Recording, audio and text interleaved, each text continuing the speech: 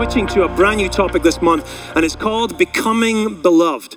Now, the reason why we called it Becoming Beloved is because we're going to be studying 1 John. Now, 1 John is a really interesting little book. We've heard back from you that many of you have said, we love it when you just study books of the Bible. Can we just do that? And we're like, all right, let's see if we can find a book of the Bible that fits within 1 month and see if God makes something spiritual out of this. So we found 1 John here, and I'm actually really excited by 1 John because 1 John is a really cool book because I love listening to and hearing from people who are old in the faith. They've been in the faith for a long time. They're maybe older physically in age, but they're also very old in their faith in Jesus Christ. And I think there's something very important to that. And this is the only man, the only disciple who actually lived into his old age that was one of Jesus' 12 disciples. The rest of them got murdered. They were massacred. They were crucified. They were martyred for their faith. None of them reached past the age of 50, I believe. Most of them were in their 30s and their 40s when they got killed. This is the only one, the only guy who actually lived into his 90s. So 1 John, 2 John, and 3 John was actually written in his 90s. Now, he's also the one who wrote the Gospel of John, which is one of the coolest Gospels out of the 4 Gospels. But the Gospel of John uses this word love all the time. And he even called himself, I'm the beloved disciple, right? See me? I'm the one that Jesus loved. How can you not love this right here, right? That's how boastful he was. But he wasn't boastful. He was very humble. But he just felt the presence of Christ. He felt so loved. He was the one who was willing to actually put his head on the chest of Jesus and rest there. Nobody else did it. Like, who's that guy, John? Who does he think he is? He thinks he's beloved. And so we thought, well, how do we become beloved? Well, I'm going to give you a little heads up right now. We're going to look at 1 John about being beloved, but we're also going to discover that it's not a lot about just love. It's actually a lot of rebuke going on. And the reason is because he had a very reason for writing this book, right? In 1 John 2:26, he says, I am writing these things to you about those who are trying to lead you astray. He was literally taking his sword out and going, Kung Fu magic. He was like slicing and dicing, going, you can't do this and you can't do that. That sounds like a terrible thing. But he was trying to help them discover the same Jesus that he had found. He wanted them to have what he had. He wanted them to feel as loved as he felt. And to do that, he had to be like a surgeon and go in slicing and dicing to get rid of the rot that was actually growing in their life. And this isn't just about persecution that was coming against them. Because I remember one of my mentors said this. He says, more dangerous than persecution outside the church is perversion inside the church. You see, many actually look at the things that are happening in the world and go, I can't believe that people hate us as Christians. Really? I can't believe that you can't believe that people hate us as Christians. Because Jesus told us the world will hate you because of me. And so persecution outside the church is not our problem. Perversion inside of the church is really what our problem is. And so today, I want to actually go back to school. Yes, I want to go back to school. How many of you graduated? Is anyone that graduated this year? Did anyone graduate this year? No graduates? Oh, a couple of graduates over there. Okay, so when you went to get graduated, you actually put on your robe to make yourself look really important and special, right? And then you put on this really cool hat, right? Which looks really weird, right? It looks like you're balancing a book on your head. And this is what we do to prove that we're smart. So when you get graduated, you go up there and you get this thing flying in your face, whatever it is. Maybe it's to keep the flies out your face or something. And they go up and they go, Peter Brunton. And you come up and you're like this and then you shake hands like that. And then you go to the other side. And does anyone know what you're traditionally meant to do? Does anyone know? You're meant to flip it over. Why are you meant to flip it over? Because when you hang it on this side, you're saying, I'm moving from being dumb to being educated dumb. Right? You're flipping it over because you've graduated. You've now passed the test. This thing is driving me nuts. You passed the test and now you've gotten to the place where you're recognized as being graduated. The interesting thing is, if you do all the tests and you fail just one and you're short of a credit, do you actually pass? You don't get to graduate. You have to complete the whole course. And so today we're going to go back to school and we're going to see the tests that John sets out for these people that he's writing to, for this church, this community that he's writing to. He's saying, here's the 4 tests that you have to pass in order to truly be graduated. The 4 tests of true faith in Jesus Christ. Here's the number 1. The first one is this. That is the historical test. What facts do I believe about Jesus Christ? What facts do I believe about Jesus Christ?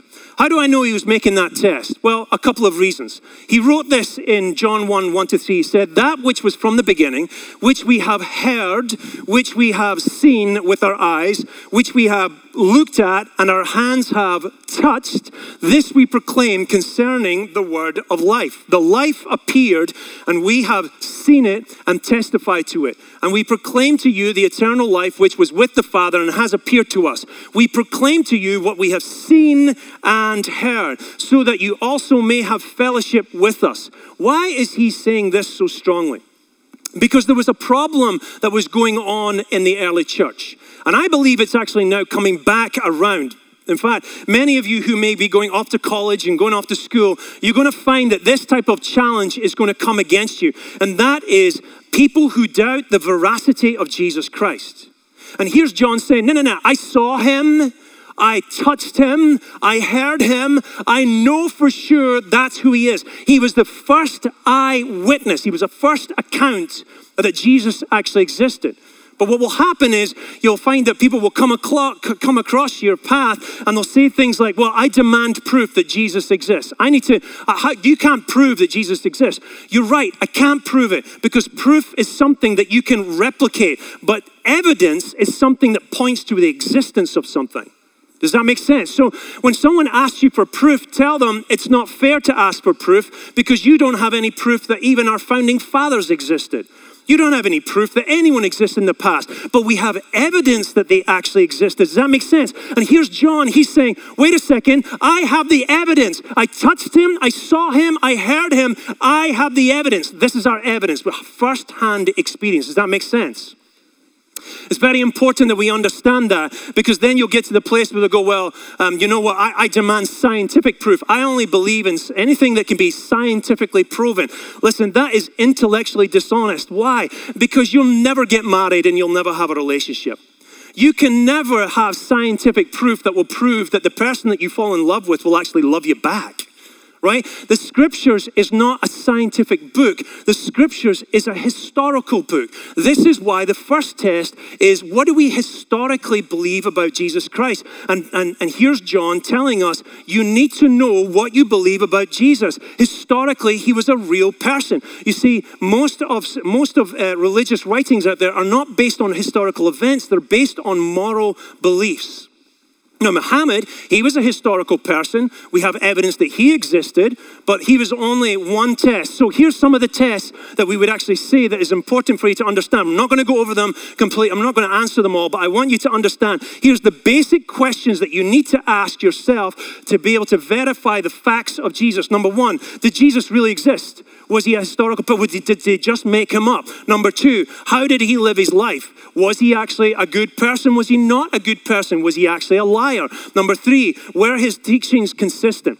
Did he do and say the same things? Did he live like he actually believed? And the last one is what is his resurrection? Was his resurrection real? Do we have enough evidence out there to be able to show that that is true? Okay, we're back to school. Taking notes right now, take a photo, take a screenshot online right now if you need to see these questions, because these are questions you have to answer as a Christian to be able to be sure that you're believing in the historical Jesus. Are you following me so far? Is your brain bleeding? No, okay, we've got some duct tape to keep your brains in if it is falling apart. Okay, number 2, the theological test. What's the theological test? Who do I believe Jesus to be? Who do I believe Jesus to be? 1 John 2, 1, 2 says this, my dear children, I write this to you so that you will not sin. But if anybody does sin, we have an advocate with the Father, Jesus Christ. Now, he didn't just call him Jesus. He didn't just call him the Christ. I'll show you why in a minute. Jesus Christ, the righteous one. He is the atoning sacrifice for our sins, and not only for ours, but also for the sins of the whole world. Why is he bringing this up? The reason he's bringing this up is because we know around about that time, there was a thing that came about called Gnosticism. Has anyone ever heard that term before? I told you we're going back to school, weird words this morning. Gnosticism. Gnosticism basically means secret knowledge. Secret knowledge. Now, Gnostics were coming into the church and they were saying this. Firstly, Jesus was a good man, but he was only inhabited by the Christ. That means that Jesus and the Christ were actually two different people. In fact, this is coming back to the church now. It's called deconstructing your faith. It's called liberal Christianity. And they're saying, you know what, Jesus was a good man and we can all be good people too. And then when he got baptized, the dove came down on him and the Christ kind of inhabited him. And then he was kind of walking around in his body. No, John is saying he is the same person. Jesus is the Christ. Christ is Jesus himself. But the other dangerous thing that was coming into the church at that time, which I believe has been really happening a lot in our world. It's been happening a lot. And I don't mind that happens in the world because that's what we expect from the world. But it's now creeping into the church a lot. Now watch this. This is really, really quite clever. And it's this. We have special truth that you can't get from the scriptures. You see, Gnosticism is secret knowledge. And I've been seeing this a lot over the past few years, even through racial tension, through the Me Too movement, through the gender issue of questions, the political world as well. Basically, people are saying, because I'm a victim, because I'm in this position, you can't get any truth other than through me because I've experienced this. If you've not been through it, I have been through it, so only I know what is true. This goes against Scripture because the Bible tells us that truth comes from Jesus Christ. If you're truly a Christian, you cannot decide that truth comes from anything outside of Jesus Christ because he is the one who is God himself. Does this make sense? This is why we're not saying that we discount anyone who's had the experience of racism or the experience of sexism or the experience of being abused. They may have a unique experience, but I will never trust them enough to be the source of truth. Jesus is my standard. Does that make sense? This is so important. Yeah, go ahead and applaud because Jesus is good. This is what he's saying.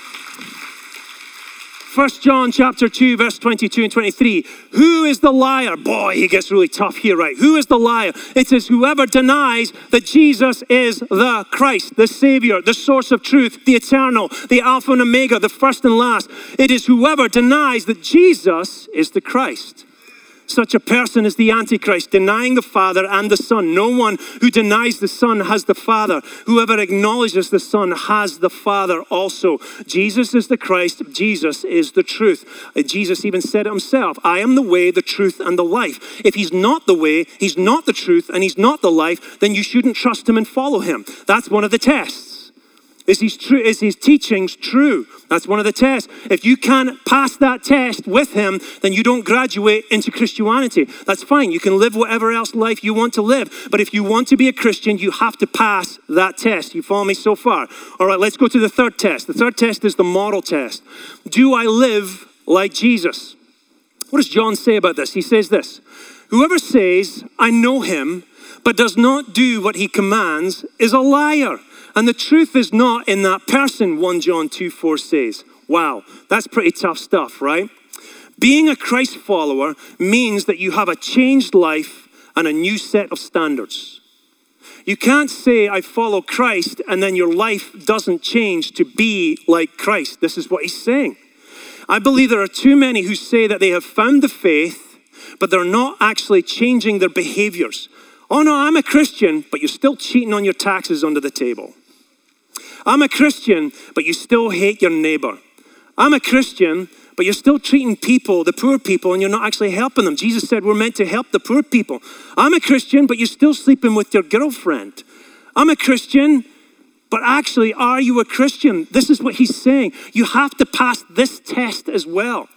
I'm not saying if you pass if you pass all tests today, you're all perfect. No, we're not trying to come to Christ perfectly. We're trying to come to Christ clean, right? Now, you probably never heard this, but have you ever heard of coming clean?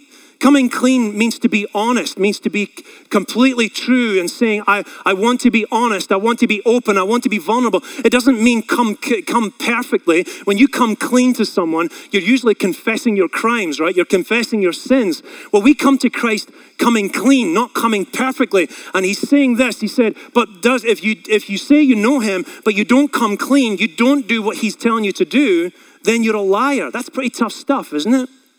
Let's go to the last one. In fact, no, before we do that, in 1 John chapter 2, verse 4, he says this: if we claim to be without sin, if we don't come clean with what needs to change in our lives, if we claim to be without sin, we deceive ourselves and the truth is not in us. Now, let me make this really clear. He uses the word sin a lot, right? A lot, which sounds like the right thing to do if you're a pastor and you're a preacher.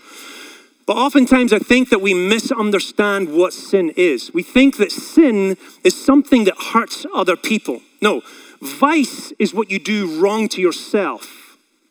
A crime is something you do wrong to other people. Sin is what you do wrong to God. You see what I'm saying? Vice is what you do to yourself. A crime is what you do against someone else. But sin is what you do wrong to God. You see, if you're doing something that doesn't really hurt you, doesn't really hurt other people, but it's not actually God's way, then you're actually in sin. And that's why it's important for us to understand, how do we become like Jesus? He became human. He became like one of us, so it's possible for us to do what he did. Why? Because the Bible says that he went through everything that we went through. Number 4, here's the last test that he gives us. Number 4, that is the social test. What is the social test? The social test is, do I love other believers like Jesus? Now, I'm going to tell you, most of you could have passed all the first 3, but the last one is just a little hard. Why? Because I don't know that I like believers as much as I'm meant to. Which I get, right? I totally get that. In fact, I never wanted to be a pastor because of this. I wasn't passing this test when I was a teenager. Even when I came over to America, I'm like, I'll do the music, but I'm not sure about looking up, loving these people or stuff like this.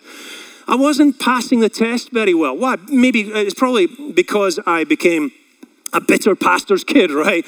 Imagine that. I became angry and upset with the way that people treated my father and the way that they lived. I'm like, they call themselves Christians, blah, blah, blah. Until one day it's like, you call yourself a Christian, but you don't love the ones that Jesus loves. For God so loved the world that he gave his only begotten son. If you don't love who Christ loves, you don't love Christ, is what this is saying.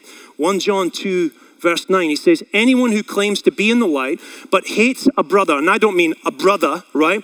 Hates a brother or a sister, that means adelphos, which literally means Christian brother or sister. If you hates a brother or a sister, is still in the darkness. This is a test that we must pass. I often sometimes hear people that will say, I love God, but I hate church. Me too. But I had to change my attitude because Jesus said, if you don't love them, you don't love me. And this is something that's really important. If you've got an offense against someone in church, if you're bitter against them, if you're angry against them and you haven't moved on from it, you are not passing this test. Years ago, I remember, a couple years ago, I read a book called Mission to Nuremberg. Really fascinating book, and it's about this Lutheran pastor who was sent to Nuremberg. Has anyone heard of that name, Nuremberg, before? So after World War II, they took all the Nazi high officers and they put them on trial.